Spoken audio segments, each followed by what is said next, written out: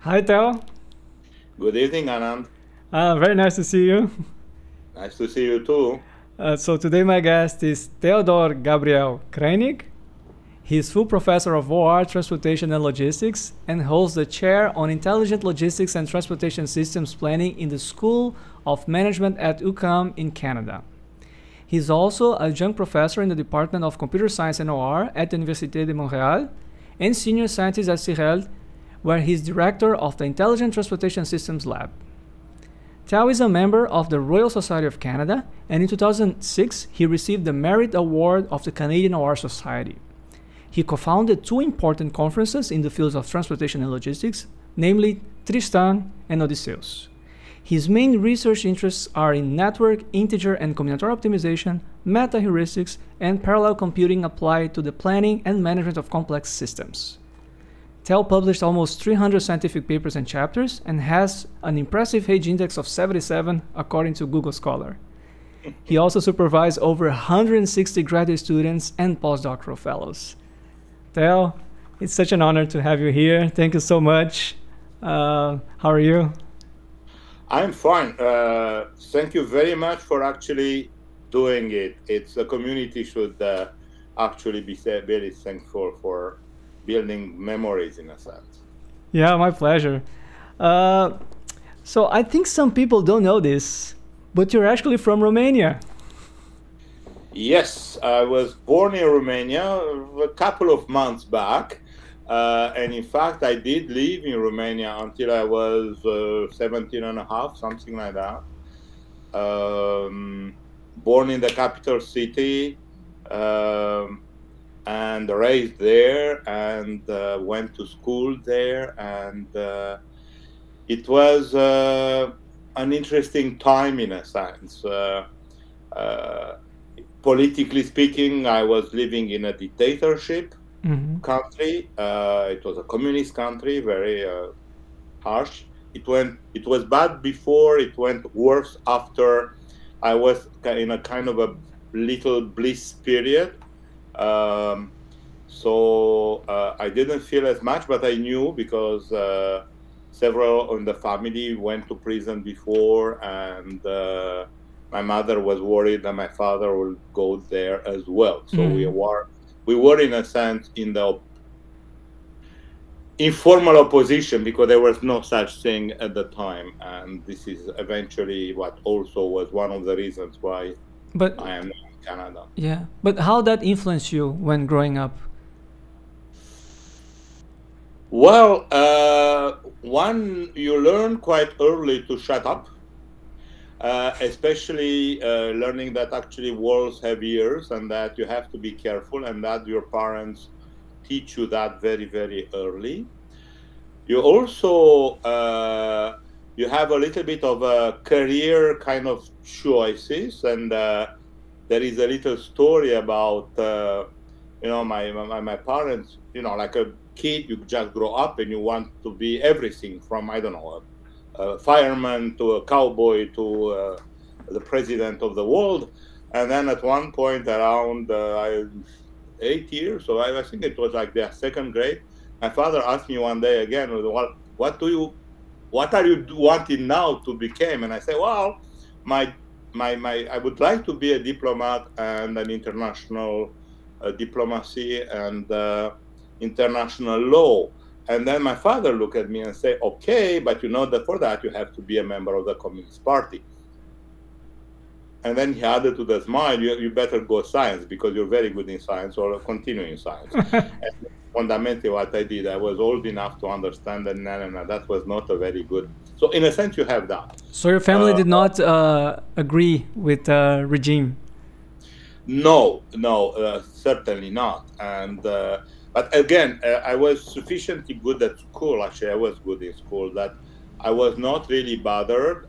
I mean, but you had a course of political science in a sense every year, and it was for a full year. So it was you feel it around, and actually you had to be part of the movement. If you are in the top 10%, they enrolled you automatically in the Young Pioneers or in that, into this. When the leader died, you were there to be. So it's you knew it. You knew it. It was not innocence at all. And then as you grow older, you understand the hardships and the fact, the penuries. I mean, what can you eat? And fundamentally, the whole family tries to find stuff for all the family. So, I mean, it was never the how would I say? It was not poverty, but it was a hard life on many sides. Oh, and did your parents have higher education? My parents, both of them, went to university. My mother, she was an artist actually. In course, she wrote a lot, and once she came to Canada, she actually started to paint what she wanted all her life. And but when she was very young, my grandfather told her, you can do whatever you like in life, but it was the end of the world. But you have to have a job, and you have to have something that you will carry you through all your life.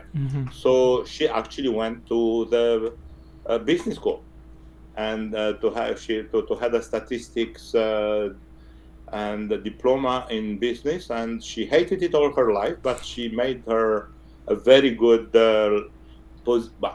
position for her until she came to Canada. My father went to the university as well. He's retired, but he was a geograph, and he worked.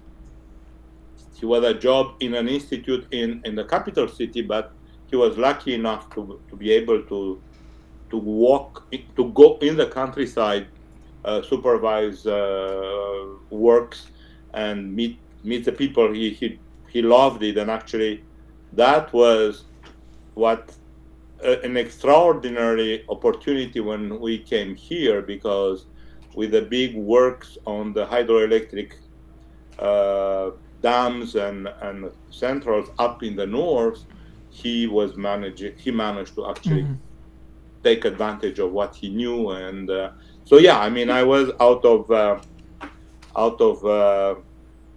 university couple, but their parents had only primary, secondary school, something like that. Ah, okay. Your grandparents, my grandparents, but they were of the generation that they understood the value of learning and of school, and they made immense sacrifice for their kids, my uncles and my parents, of course, but also my uncles and aunts, to go to school. And almost everybody went either to university or a very high technical school.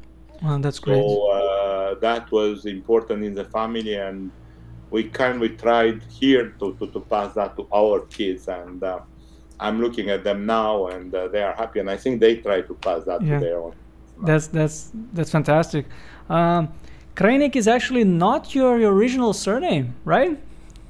No, Romania. It's a Latin country. It's a small Latin country, about 30 million, something like that, in Eastern Central Europe. And Romanian is a Romance language, by the way. It's a Roman language. It's close to Italian, close to French. Huge differences at the same time. There are common words even in Portuguese. Yeah. So in a sense, we pronounce our own. Our language is easier. Yeah. But it was also surrounded by many other, and a lot of countries around were Slavs. The Hungarians, Polish, Russians. Later on, the Turks came. So on my father's side, somewhere the family still has some of the deep roots in Poland. So on my grandfather was Kosowski, and in fact I still have my cousins which are called Kosowski. And now my father, who was at one point, and I don't remember how old, but I was old enough to understand what we were doing. He wanted to be even more Romanian by name, in a sense. So he selected, he brought us, and I remember he was talking with my mother, and they brought me in the conversation, even if I was very young. And this name, it's comes from the center of the country. It's one of the old, very old name in Romania there. And so Krainic I am. And Yeah. there are meanings and all kinds of things. But, like everybody else, I think everywhere, I'm living in an immigration country and region here in North America, a lot of immigrants from everywhere. But even in a country like Romania, where it's 80% maybe, or core Romanian in a sense, even in those so-called core Romanian, you do have all kinds of linkages. And if I'm looking at my family, and if you go a little bit up in the tree, I'm in the capital city, but my mother was born in the capital city, my father not, but he came there when he was 2 or 3 years old. And if you go on you start having roots around in all regions of the country. And yes, there is a huge part which is ethnic Romanian, if you want to call it like that, but I have a little bit of a Polish, I have a little bit of a Hungarian, and I don't know what else, because it didn't really look old. So it's, and I don't know, maybe that prepared me better for life here in North America, where fundamentally, that's possibly. I don't know. It's anyway. I'm very happy where I am. Yeah, but still talking about your name, your first name Theodor does not have an H. No, it doesn't. But I noticed you write your nickname Theo. Everyone calls you Theo. With it. And what is the reason behind this convention? Well, actually, it's a long story. Theodor, it's a very Romanian name, but it's also an Orthodox name in a sense. So you find it in Greece and in all the Slavic countries around, and it's also in the Western Europe. It's written a little bit different. So when I came here in Romania, has no H, has no E at the end, has no accent. It's the purest. When I got here and went through school, in French, you have an H, you have an accent on an E, and you have an E at the end. And so my name was written in about all sorts of, when I finished a PhD, in fact, I had to go and organize all the diplomas to have it standardized. However, when I was actually back from, and we maybe talk about that later, back from the postdoc and actually back at the CRT, we had our first mini computer. And so the first user names were created. And at the time, I mean, the young ones even don't know what it is. There was less memory than in my telephone now. And the words were short, so the username were short. So it was Mike in 4 letters, it was Diane, and they put Theo because it looked nicer with 4 letters, and it's top. So this is it. So it goes back to 84, something like that. They were calling me Theo when I was in university, so that's why. But it was not officially written any place. But once you start to have your username in computers, that's it. You don't change any longer. So it's it's a funny reason. So computers, that's computer science. So you told me the other day that when you were about 8 years old, you had an eye accident and you went to Vienna for a surgery. What happened then? Okay, that's also a long story.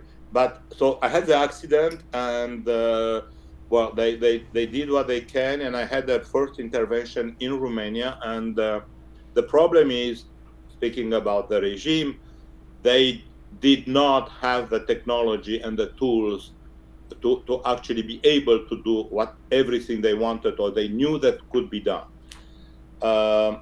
So the doctor, who was somebody very renowned in Romania, said the boy has to go out because there is an infection there and it cannot be treated. So, but it took time. So I arrived the first time in Vienna around 13, 14, something like that. Time flies. And I got I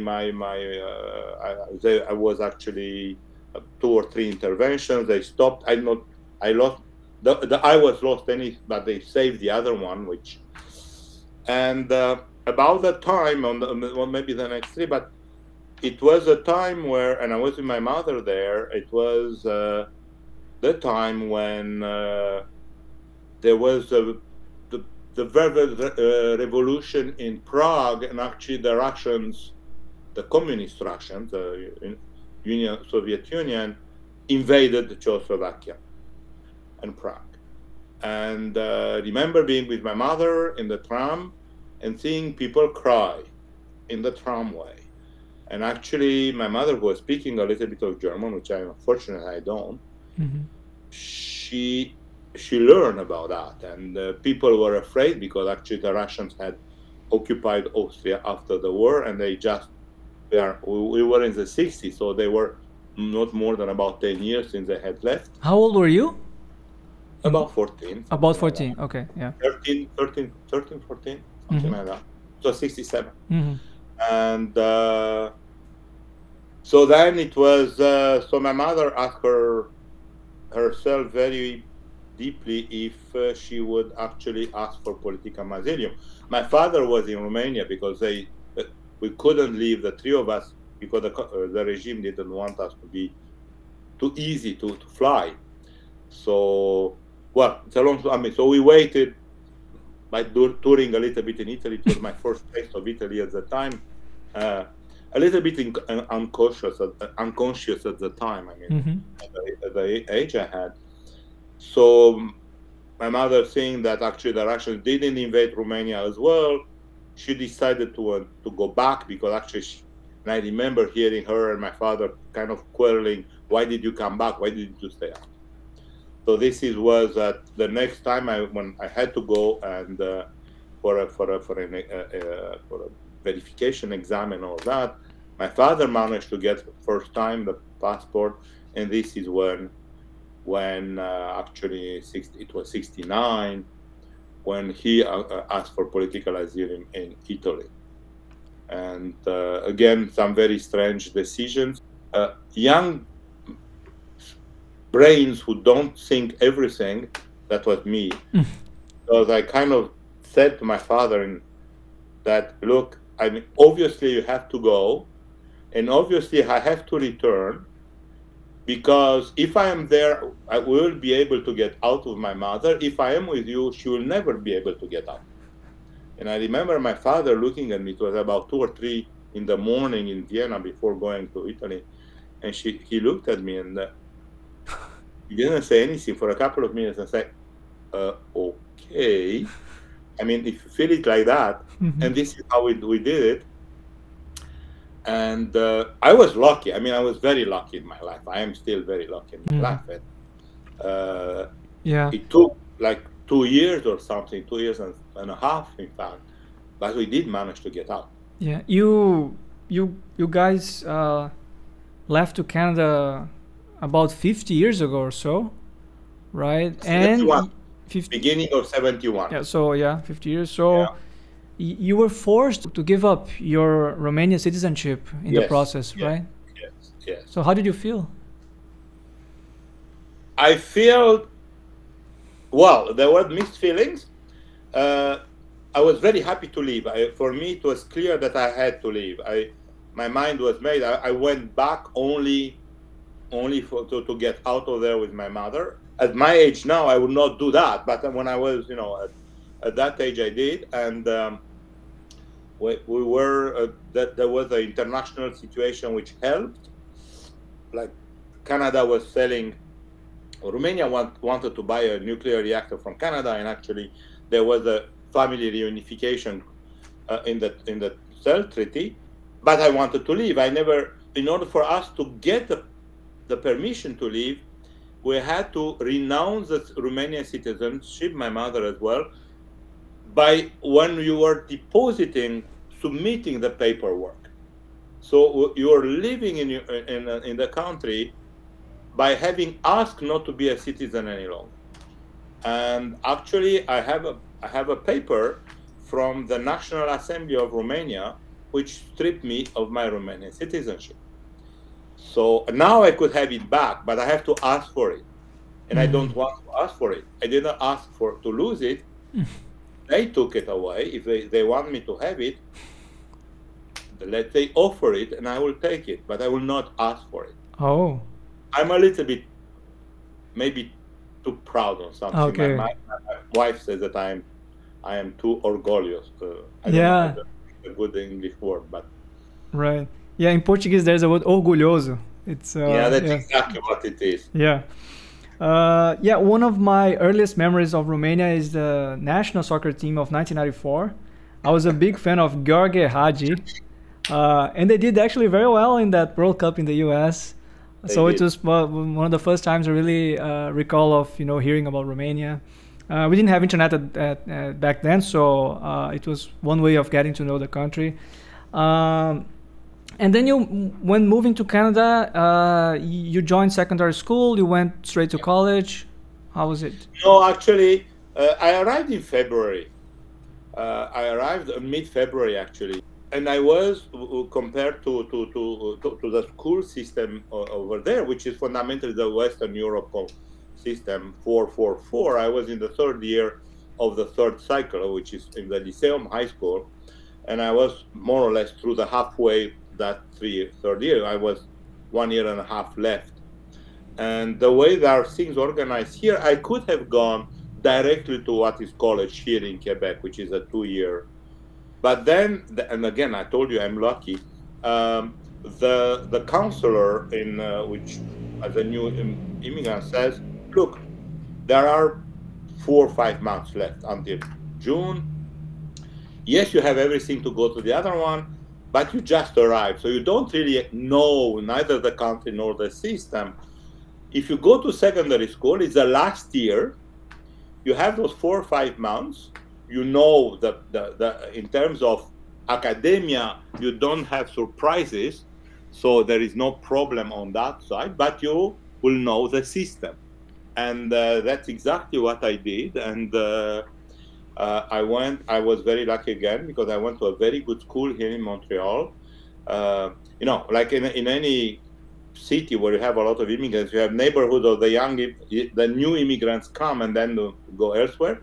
So I was in that neighborhood, but very nearby, it's a very high level, more township neighborhood, in fact. Mm-hmm. And that school was more or less on the border. So I went there. So I also met people of a very large social scale, in a sense. And I learned I started learning how Quebec and Canada and the Western world actually function at school, outside, and it was very, very, very, very good.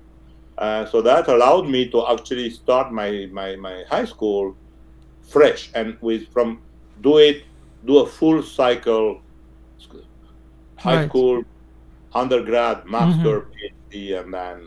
Yeah, you got yourself busy with judo and programming classes, and in fact, there was an interesting motivation for you to take programming classes, right? Well, actually, there are several motivations to take programming classes.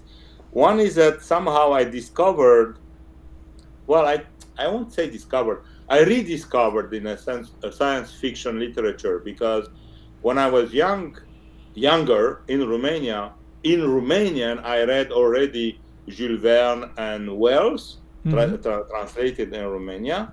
Mm-hmm. So I was that kind of 19th century sci-fi. Mm-hmm. And then by chance, I ended up in French translations of some American classics. Like, actually, it was Van Gogh, the books are over just here, and Van Gogh and Clarke and Asimov. This is what I started. Mm-hmm. So I was very much intrigued. And then in the same time, and I discovered that elective courses, that for me it was, and for anybody who was coming from that type of school, totally new, because you got in school in the beginning of the year, you got the list of courses, the list of professors, and you just go through them. And here, yes, they were compulsories. This is fine. But you have the option to choose some. Yeah, but then they are elective. What is that? So you have to discover first what it is. It was before website, so you went in a big room and you saw the names of the courses on the wall, and and you try to put it on your paper, and it was what? Which is Introduction to Computer Programming. And okay, so I took it. So it was, I don't think that we even saw the computer actually. So you are programming, on paper, and then you gave it and they were reading it. But I discovered computer science in a sense, on a very low level. And I remember talking with a colleague that we lost ourselves. We didn't meet after that, but saying, this is what we want to do. And I remember being again crazy and sending only one application to go to the university, because I discovered there is a computer science department in University of Montreal.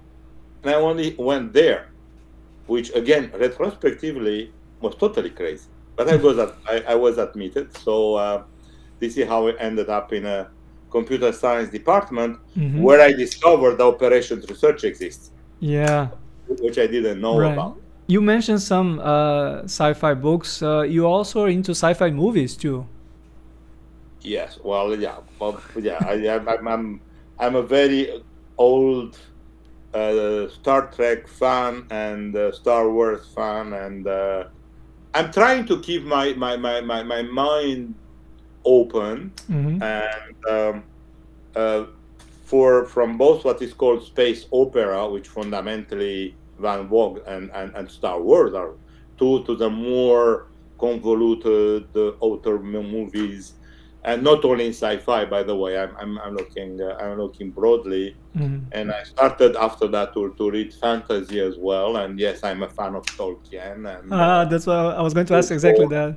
McAfee, and there are here a number of things, and Ferrer and some others. That's very interesting. Yeah. But you were mentioning you have your first contact with OR during the undergrad. Do you remember the occasion? Yes, actually, the computer science department, now we are talking 73 about, and it has been created about 10, 12 years before, at the end of the 60s. And it was, so they had those ideas. There were 4 groups in there: theoretical computer science, numerical analysis, numerical statistics, and operations research. And we were supposed to have, plus mathematics, and we supposed to have an introduction to everything.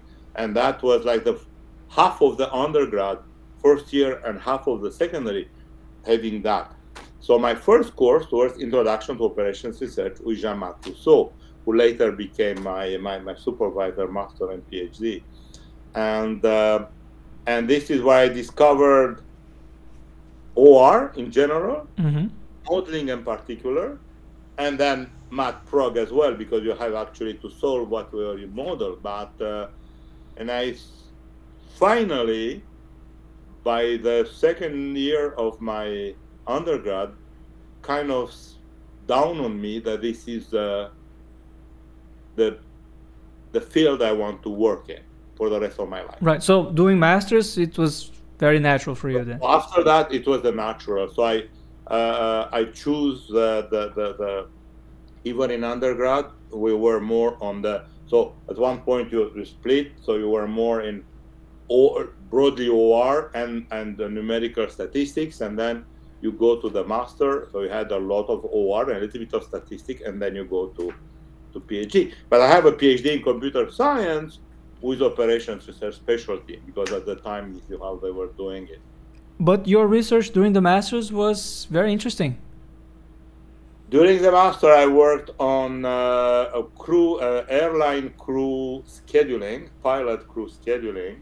We did, should I say, ad hoc heuristic column generation. Why not? Yeah, missing totally what Martin Desrochers found, like 8 or 9 years after, which is the shortest path with resource constraints, which is the beautiful way to actually generate those columns nowadays. But so I worked on that at the master level. But then I switched for the PhD, and I worked on what is what is now anyway service network design for planning, tactical planning of freight railroads, and I worked. The railroad was not really financing the project. Okay, but we were meeting with them, and I had data from them, and they were very open, and they didn't use it at the end because at the time they were not ready to, and maybe we didn't know how to sell it at the time. But so this is how I moved to my PhD thesis on service network design. I assume you're coding everything in Fortran back then? We were in Fortran, yes. We coded in Fortran. Yes. Coding optimization algorithms can be very tricky. You rely on your supervisor, colleagues, or you know how. Well, I had the benefit of the Montreal setting and the fact that we were in the Center for Research for Transportation, and my supervisor at the time he had become the director. So somehow what we do we continue to do it. So even if we don't work necessarily in teams, we make sure that we have sufficient resources for our students to do well.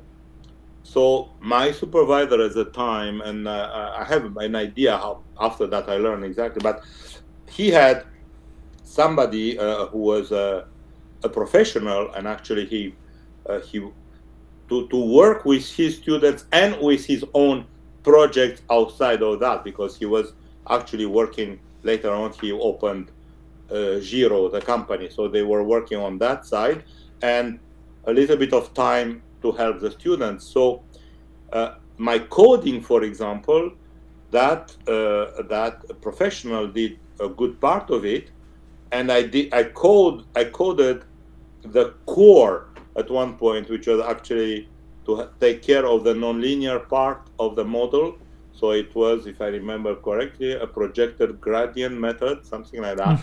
So I coded that, and he coded around that, and what was in fact a math heuristic at the time. We didn't even have the name at the time. And just for example, that code, including with what I put in there, then helped another PhD student, Jacques, who is now a professor in HEC here.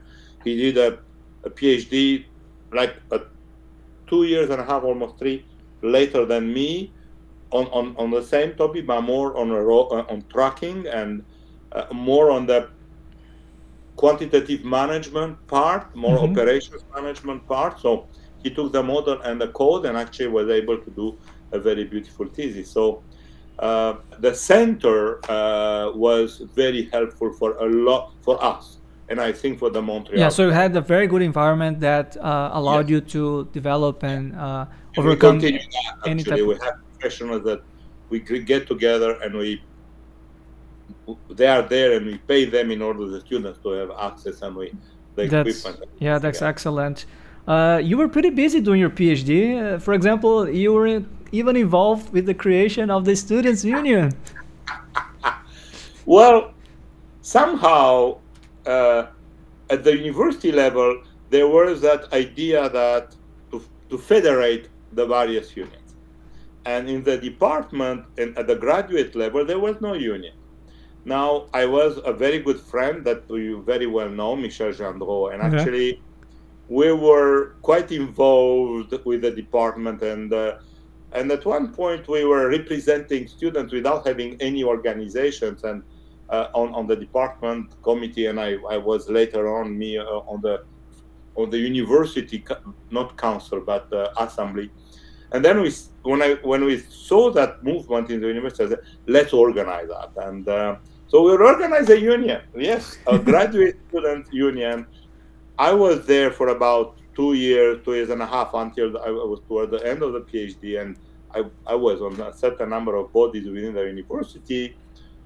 Michel was a little bit longer, but he stayed longer, and he was younger. He's younger than I am, so he stayed longer. Right. But it was a very interesting period. And this is, I think, where we also got, well, a couple of characteristics I think that both me and Michel have, which is one, we acknowledge the value of the organization and the fact that as individuals we work for us, but we also have to work for the organization. And that came to us both from the CRT, which is exactly that, and from the university and the union. And actually, yes, you represent the students, but it's not necessarily a fight, because the university has to prosper and to work. So that was on one side. And the other one is, yeah, well, I mean, we like managing, and we like getting mixed up in too many things. And I mean, that's why I became director. Michel became director. Then he became director of his own department later on. So, yeah. Yeah, maybe being involved with the union helped you to develop some skills and abilities. Yeah, well, yeah, but also the willingness to do it, and yeah, I don't know. Right. Yeah, it's both a duty and a pleasure in a sense, even if we don't like it every day. Yeah. You finished your PhD around 1982. Yes. Your papers came a bit late, though, right? Yeah. Yes. Well, I think I was the last generation of, at least in Montreal, around here, where you do your thesis and then you write your papers. And so I started to write my papers while I was doing the postdoc, and I finished the thesis papers once I got back to Montreal, before I start doing something else. So I ended up publishing 3 papers out of the PhD. I even published 1 paper out of the master thesis, which like 6 years after that. Wow. I remember, I mean, both me, and not only me, but my colleagues and the professor which are around, nobody talked at the time that you should publish while you work. We start talking, and I remember that we were talking towards the end, and should we move to that? I think that in the States they had started to do that in certain places. And for example, we mentioned Roger Martin later on with his work on column generation, and he was one of the first to actually be paper-based. So you publish the papers and then you put together a thesis. So it was that epoch where yeah. So this is what happened. Nowadays, we train our students to publish as they work, and not everybody works at the same speed. But this is how we want to. How it is. The world today, this is how it is. But in your opinion, what is more suitable? It all depends how you supervise. I've seen so many theses where at the end you try to put it together into a thesis and to find, you know, the storyline to bring everything together. So if you kind of have a topic and you decide the topic with a student and your colleagues from the beginning, this is a topic. And then if you start like that, quite naturally from the beginning, you see, especially with a little bit of experience, you see how that could be not partitioned, but actually taken in stride by decomposing, like you decompose a complex model in a sense. You decompose it into, oh, that's something that we should look first, and that the second, knowing perfectly well that actually you'll do dynamic management in as it advances, because new topics will arise and new questions, and actually you also see more what is best or more appropriate for the student, but you have that vision from the beginning. The problem is more when you start with a contract financing stuff, where you and I saw that in Europe a lot with the EU contracts, where the students start working on the contract or the EU project that you have to deliver. well, anyway, I don't want to get into those, but I mean, sometimes it's not Mm-hmm. necessarily the best planning. So planning is everything. It's here in Montreal with us, it's a joke because even it's a household joke here with my wife because planning is everything. We did that all our life. We plan, but in a sense, it is. So you look ahead and you look at the topic, and okay. So even when you work in a partnership with a company, you look at the project and you have to protect your students from going consultants. Mm-hmm. So we go, this is bad. So you have to actually plan a little bit and knowing that you'll change the plan as you go. But it's doable. Mm-hmm. So doing a thesis with 3 meta-heuristic for CVRP, yes, there are a lot of them. They are not very high in my scale. Right. Yeah. After completing your PhD, you went for a couple of postdocs. The first one in Italy, the second one at MIT. Right. Then you came back Yes. to Montreal later. I was very happy in MIT. I had friends, both new friends and, funnily enough, some people from Montreal that I knew, and we are still friends with people that I met there. And I was going to stay another year, and then eventually I will, start looking around. And then I got a call from a professor of mine, not my supervisor, but Mike Florian, who happens to have been born in Romania too, but he left when he was 4. So so he speaks like three words of Romanian. His mother, who died unfortunately about 10 years ago, Interesting. yeah. But anyway, so he was my teacher on networks and networks flow, and he had a big project starting, international collaboration in Brazil. Brazil. Nice. And so he called me and he said, I need somebody young like you to assist and help both manage the project and do the research and the students who will be there. So it was an opportunity once in a lifetime. I told you I'm very lucky. And so I returned to Montreal as a researcher in the CRT. So that was 83. And that with this project, we went to Brazil. So I went to Brazil for about 10 years, at least once a year. We did beautiful work with colleagues there. We met people from the government, from the industry, and we worked with JPOT, which is an institute of the Ministry of Transportation of Brazil. We were PUC in Rio, that's a Catholic University of Rio de Janeiro. And with students, we created a software, which after that was commercialized. So it was a beautiful period and a beautiful work and beautiful output.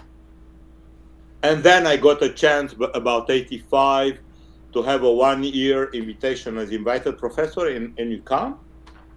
And in 86, they offered me a job, a tenure track job. And then again, it was very hard to say no, because at that time, we were out of the 80 recession, if everybody remembers or anybody remembers, and there were almost no hiring in operations research. In fact, here in Montreal, it created a whole generational hole in operations research. So I started as a professor in UQAM in the Department of Management and Business Administration. Actually, the name changed and everything. Yeah, and after that, you started a collaboration. Work on the Brazilian project. So while doing also work on service network design at the same time, and continue working on what becomes STAN, which is strategical planning of freight transportation at the national level. Yeah, right. I'm very happy to know that you had this connection with Brazil. That's very nice. But after that, you started a collaboration with China in the early 90s. Yes. And that is, again, I mean, luck has it. A good friend and a colleague, he's professor of geography, numerical geography, because he's very quantitative geography, I think it would be a better term, in University of Montreal. And he was a member of the CRT. And PhD in geography, University of Hong Kong. And he speaks Mandarin, a little bit for Cantonese, not much, but here he does. Mm-hmm. And again, he put together a very large project.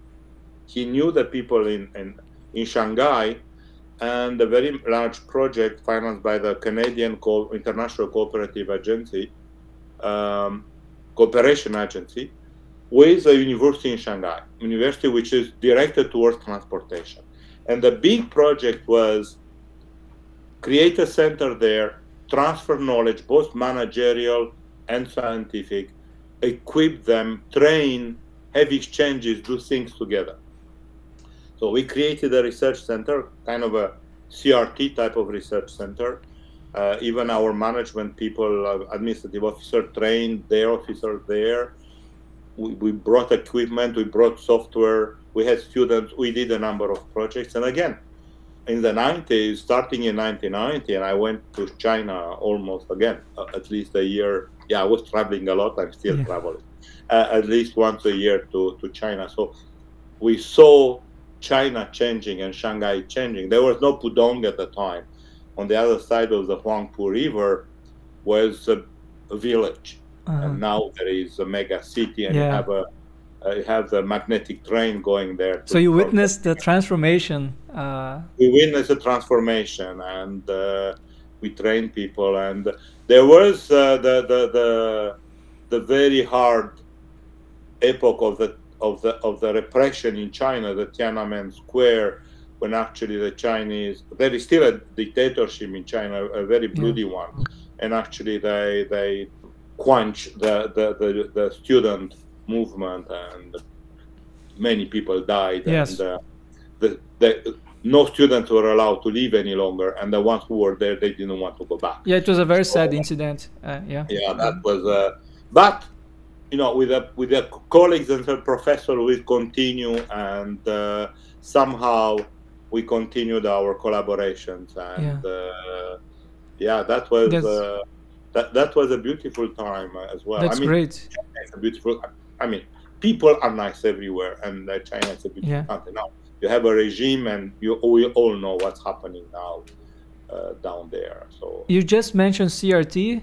Yes. You also became the director of CRT in the 90s, and for 8 years. In 91, I took over the directorship of the CRT after Gilbert. So it was. Well, the beginning of the 71, somebody who did a couple of months, and it was Mike Florian, then it was Jean-Marc Rousseau, then it was Gilbert, then it was me, then Michel, then Bernard. Wow. Now it's sounds like a dream team. Yeah, well, it's not a bad section director there. So yeah, I took over in 91, and the rules of the CRT. We are joking at the CRT that we have the same rules as the American Republic has, not more than 2 mandates. Mm-hmm. And so I did my 8 years as a director of the CRT, and yes, we did a number of things during that time. We changed from pure University of Montreal towards more universities, and already Gilbert has worked, so the business school and Polytechnique has entered, and later on the other ones got after me, but we worked on that. We moved to parallel computing, and we created a group of centers with the Center of Mathematics, with Gerard, and that. With that, we created the first network of high power computing in Quebec, and then which became later part of the Compute Canada network, and now there is a very big network. So yeah, it was a time of change. There was a time of financial hardships as well, because there were less money, and well, anyway, we had to do a number of management issues. So but science was also great, and it was the big China project. And towards the end, so we welcomed a lot of people. Towards the end of the 90s, this is when I started to go back to Italy and to renew my connections. not my friendship, because the friendship's already there, but my scientific contacts and work. And this is where we, towards the end of the 90s, we started to work with city logistics. Right. You mentioned your efforts on parallel computing. I think it's important to talk about your contributions in the use of parallel computing in OR. I suppose there were many challenges when you started working in this field. Can you comment about it?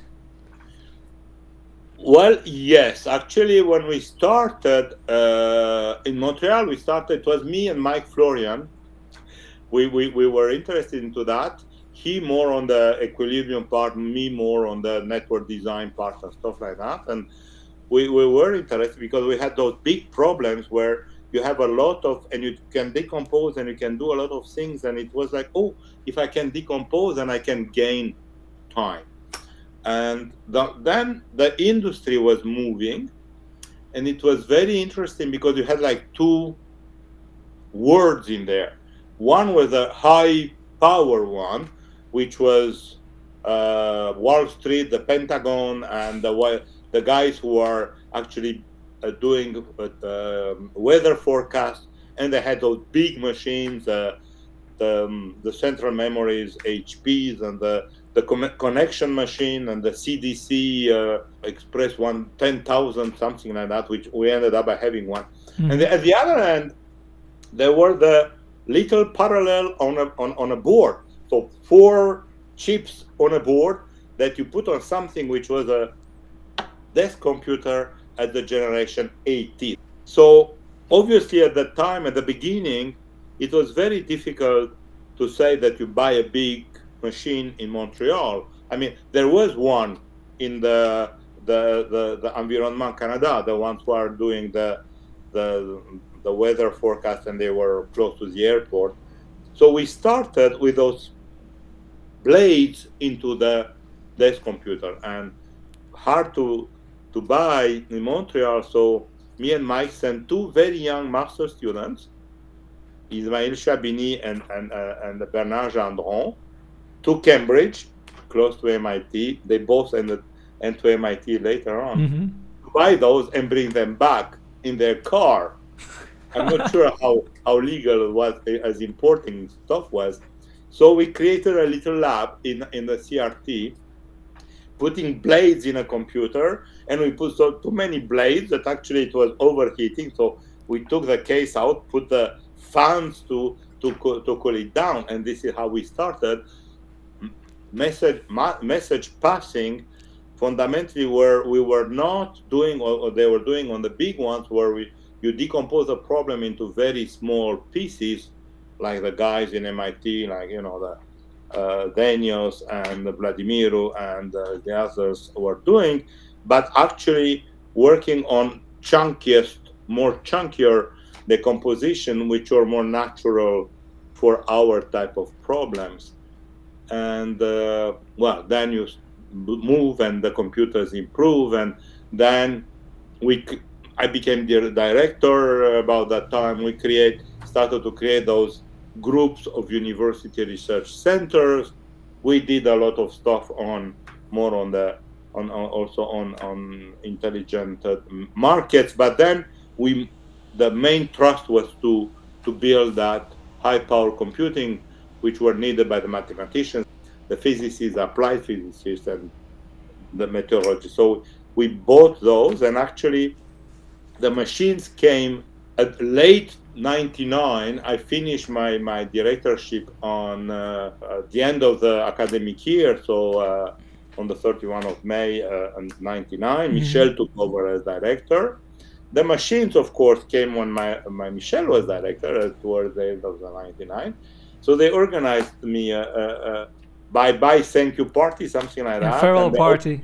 Gift, which is that huge CDC 10,000 machine, which was up in a controlled room, and they put a ribbon around it, and a red ribbon, and it was very touchy and very, very, very nice. And well, everything else is history after that. Right. My first paper in the International OR Journal that appeared in CNOR, and it was a parallel algorithm for the VRP with simultaneous pickup and delivery. And I remember I was doing a course on parallel computing with Professor Lúcia Drummond. She's actually the wife of Eduardo Shoa. Yeah, and then she mentioned specifically your name. Then you should look at his papers. There's this guy, Kreinig, from Canada. He's doing a lot on parallel computing and parallel algorithms for optimization and so on. And that's where I first heard of your name, and I came across your work. And I mean, you're talking about four cores, four processors. And at that time, we are already doing experiments with 256 cores. So to see how things evolved over time, and it took a while. I mean, what we did is actually when we had that CDC 10,000 machine, it was 64 cores. Wow. But those are machines with 64 bits long words as well. Mm-hmm. So anyway, and at the time, as I was saying, at the time we started to build the network. So in another university, they put together the cluster of what the type of machine that you are talking about. Yeah. So then when we started to code here and execute somewhere else, which we still do, actually. I mean, not me, actually, the students do nowadays. But yeah, remotely you can access. This is how a lot of things started. I told you that 2 young master students went to Cambridge to bring the blades back. Now, Ismail was Mike's PhD student, and actually after that he went to be a professor in MIT, and Bernard was became my PhD student after that. And yes, he went to do a postdoc in MIT and come back and be a professor in University of Montreal right now. So, a lot of the work that I did on parallel computing on exact methods, I did with Bernard. Mm-hmm. And on the other side, I did a lot of work on meta-heuristic, parallel meta-heuristic, and behavior of parallel algorithms, and a little bit of emergent computing and stuff like that. Yeah, I'm familiar with some of that work. Learning in parallel computing, you were also involved together with other colleagues with the creation of 2 important conferences, Tristan and Odysseus. Tell me about their story. Well, we were participating in meetings, and we meaning about the people who are in the community about my age nowadays, and we're meeting and we're talking, and we were dissatisfied with the fact that the presentations were short, more or less drowning in a very big, ORSA Teams, that was before Informs, or iForce conference or stuff like that.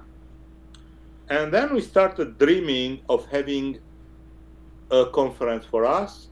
And there was the example of Isolde on the location analysis, on the location part. Yeah. And then we started to talk about creating a similar conference for transportation. I said it has to be called Tristan. And when I'm saying us, there was a group more or less floating, but it was, me, I was there, Michel was around, Warren Powell, Hani Mahmasani was there, Martin Labbé was in there, Marius Solomon was around. So not all the people all the time, but we were talking about that. And then we met at one of the French conferences. They know how to organize social dinners. And it was at the end of the social dinner, I remember, at the Lutetia Hotel in Paris. And we had a couple of bottles of champagne, and they were around the table. And I think I still have the menu, and we wrote on that. And we say, the conference will be called Tristan. And it will be on freight transportation and logistics. Okay, now, what exactly Tristan means? Okay, you know what the conference, the scope, and you know the name. And then we played of it, and I still have it somewhere. And it's so this is how a triennial conference on network analysis came out, and Tristan, and of network, something like that. And this is how it went.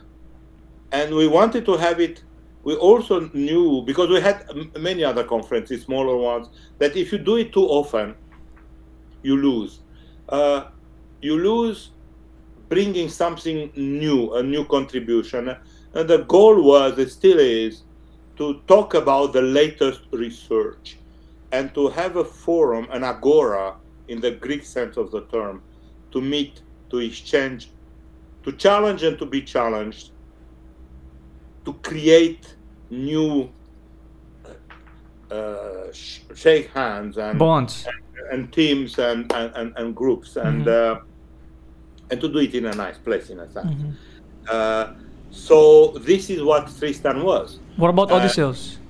And yeah, well, Odysseus came after 3 Tristans, when we realized that Tristan is very successful. And it's so successful that we had to put a cap on how big it becomes, and the cap is still there, no more than 3 parallel sessions. But Tristan is all transportation. So then at one point we were talking and said, but we do so much work in freight transportation. Why don't we organize something smaller at the beginning on freight? And so we were talking with some German colleagues, and they had and say, let's organize something. We were not thinking about something long term. So let's organize one for freight. And we did it in Chania and Crete. And when we were there, and I think that Martin was there at one point. I remember being in the water at lunchtime, because it was Greece, so the water was great, and looking upward, and we said, why don't we do that a little bit more often, but not too often? So again, the 3 years came, and not the same year as Isolde, and not the same year as Tristan. And we say, so let's move a little bit less, so let's stay around the Mediterranean, and we are transportation, we move. Well, Odysseus was moving, and he moved for a long time. He was searching and finding all kinds of stuff.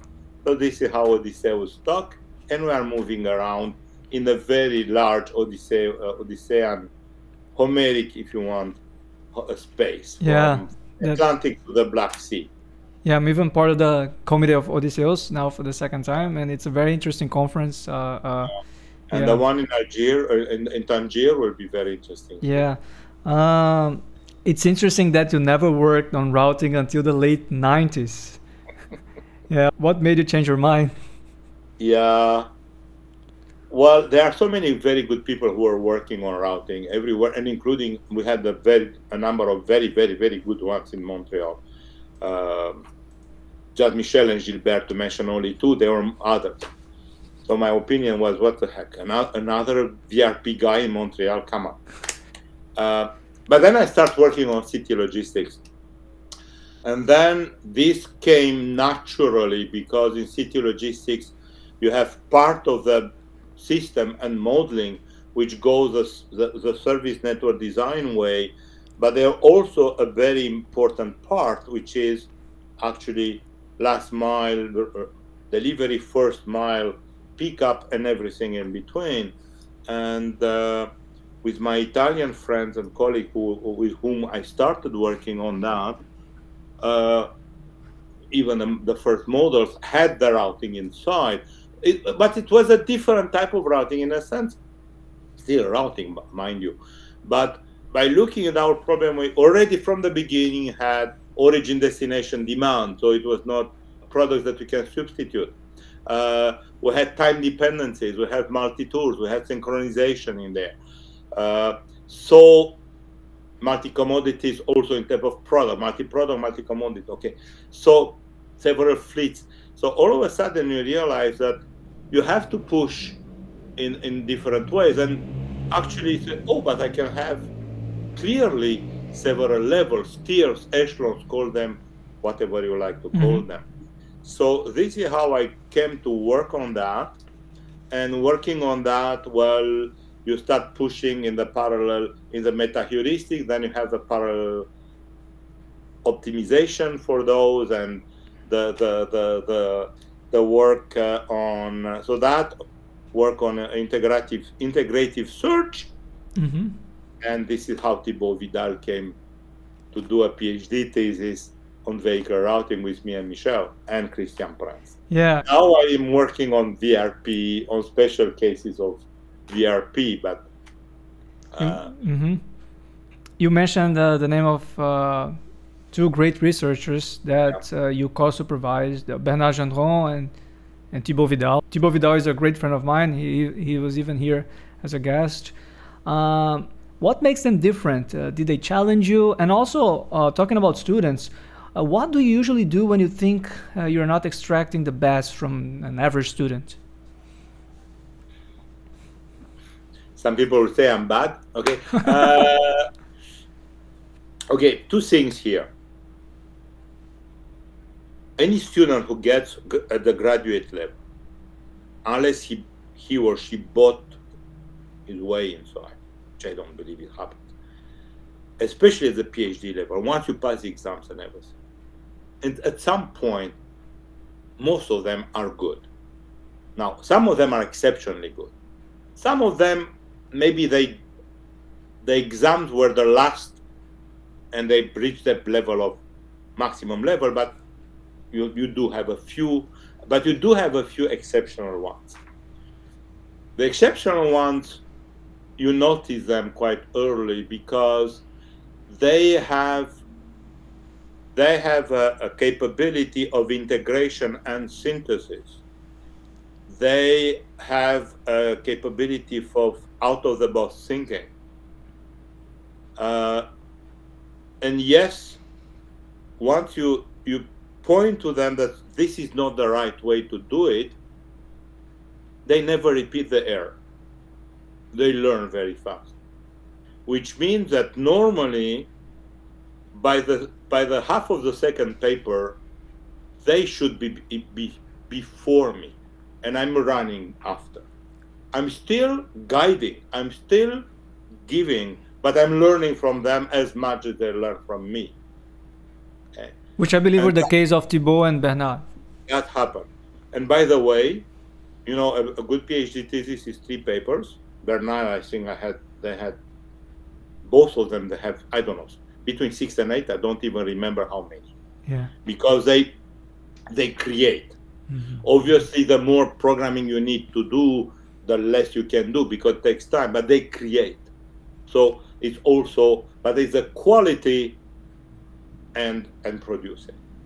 I think that some colleagues they get very good, but never an exceptional. I'm exceptionally lucky. I had 2 exceptional ones, and many very good ones. But I had those 2 exceptional ones. And sorry for the other ones. I don't want to insult anybody, but I had pleasure with all my students, even the ones with which I fought at some point. Because yes, you do fight at one point. Really? Well, yes, because you have to challenge them, and you expect at one point that they challenge you, and you have to fight even culturally at one point. Oh. Okay, I'm born in Romania, so half trained in Romania, a little, well, I don't know, quarter in Romania. Otherwise, I'm North American. Okay, where we are. With our students, we come from here, you discuss. Of course, respect has to be there, both ways, clearly. But you expect them to kind of, okay, you teach them, they bring back, maybe more or less rapidly, and you expect to have a dialogue. Research is about dialogue. If I'm not dialoguing, if I'm not exchanging with my student, I'm hiring a professional. That's a big difference. Mhm. Now, in some cultures, the young are brought up, and in school, they never question. You don't question your professor. Yeah, they're trained to follow rules. And Yeah, and not to say no. Mhm. You know, I was joking with my well, she left on last Sunday. She's Chinese. She went back to China after being a postdoc, and we were joking because we had a beautiful time that last year. And I told her, now you did 3 years and a half in Holland for a PhD. You did 1 year and something here with us. You go back to China, you will have to learn to say no again. She started laughing because, you know, and you get students from Iran, you get students from China. They are very good, but they will never challenge you. And in the beginning, before you learn that you have to do things, you know, you are saying, okay, this is why this is not good. This is something, a work that you have to do is the first exam. It's a synthesis. This is why it's not good. This is good, but this is not good. So normally you expect to get a second version improved. No, they threw everything to the garbage can and wrote something new.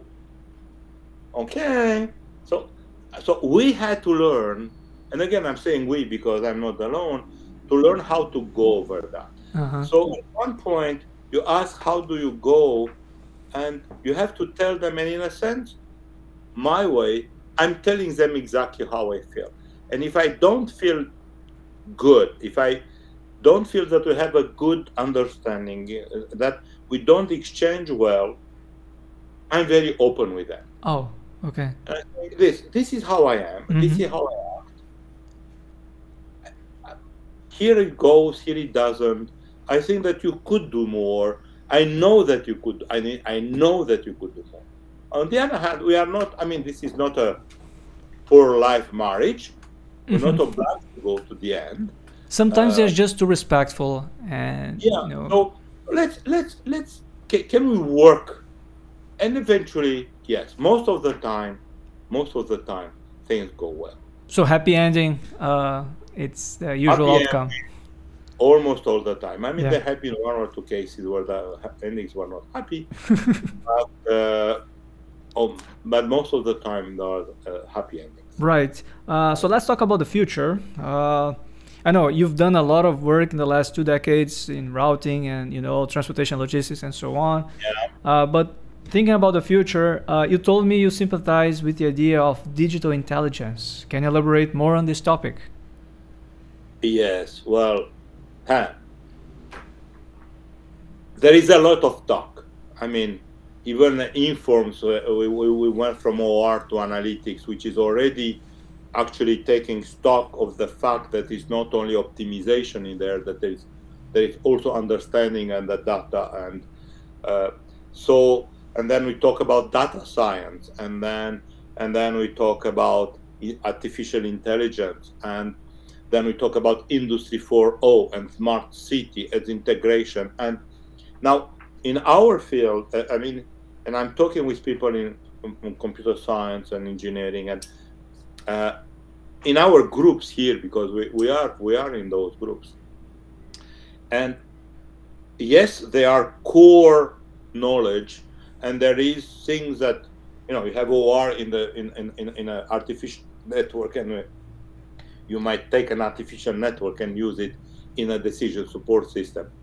And so what I believe, and actually I'm not the only one, I talk around and I see people, and even that the numerical, the intelligence, it actually, you have to understand the problem, and you have to understand the data and the behavior, and that from that you have to predict.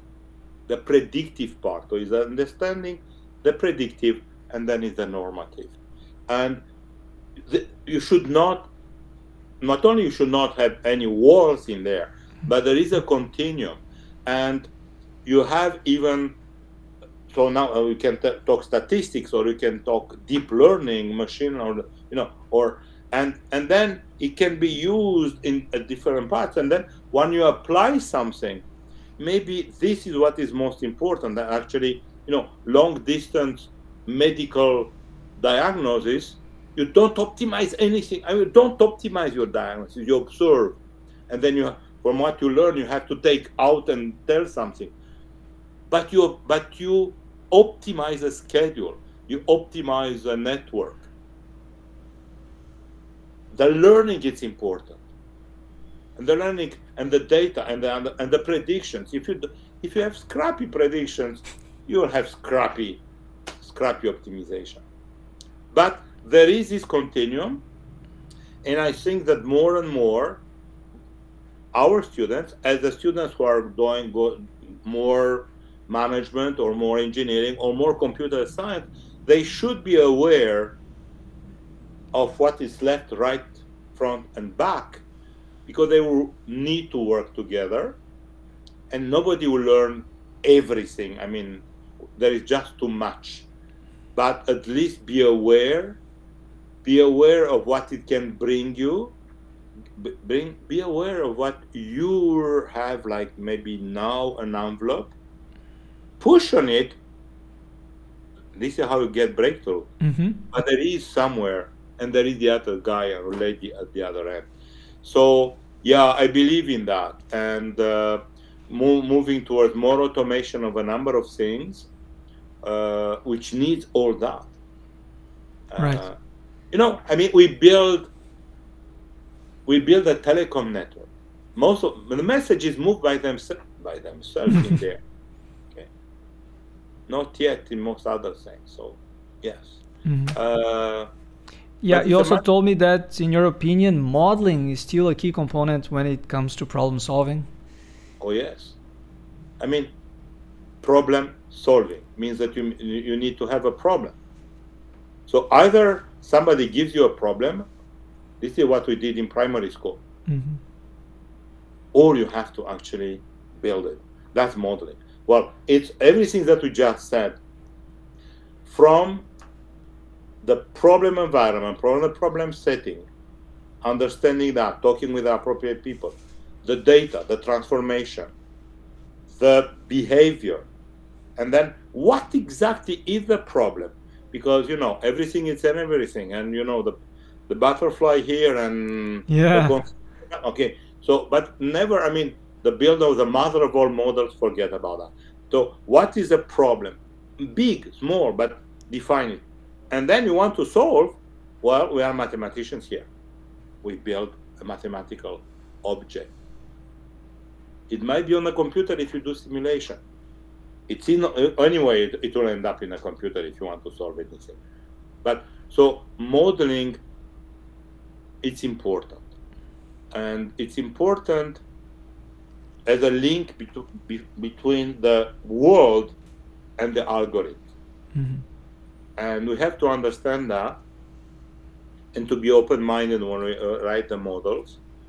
Don't write a model to fit your preferred solution method. Write the best model you could for the problem. You'll have biases anyway, so they will be in there anyway. So even your bias will move toward that. But try not to do it explicitly, and then look at it and decide what will be best. And if your hammer is not the best, well, reach out to a colleague and have two hammers on the problem. Right. Well, Theo, that was a great conversation. I wish we could go on for hours, but we had to stop at some point. So it was fantastic. Thank you so much for your time.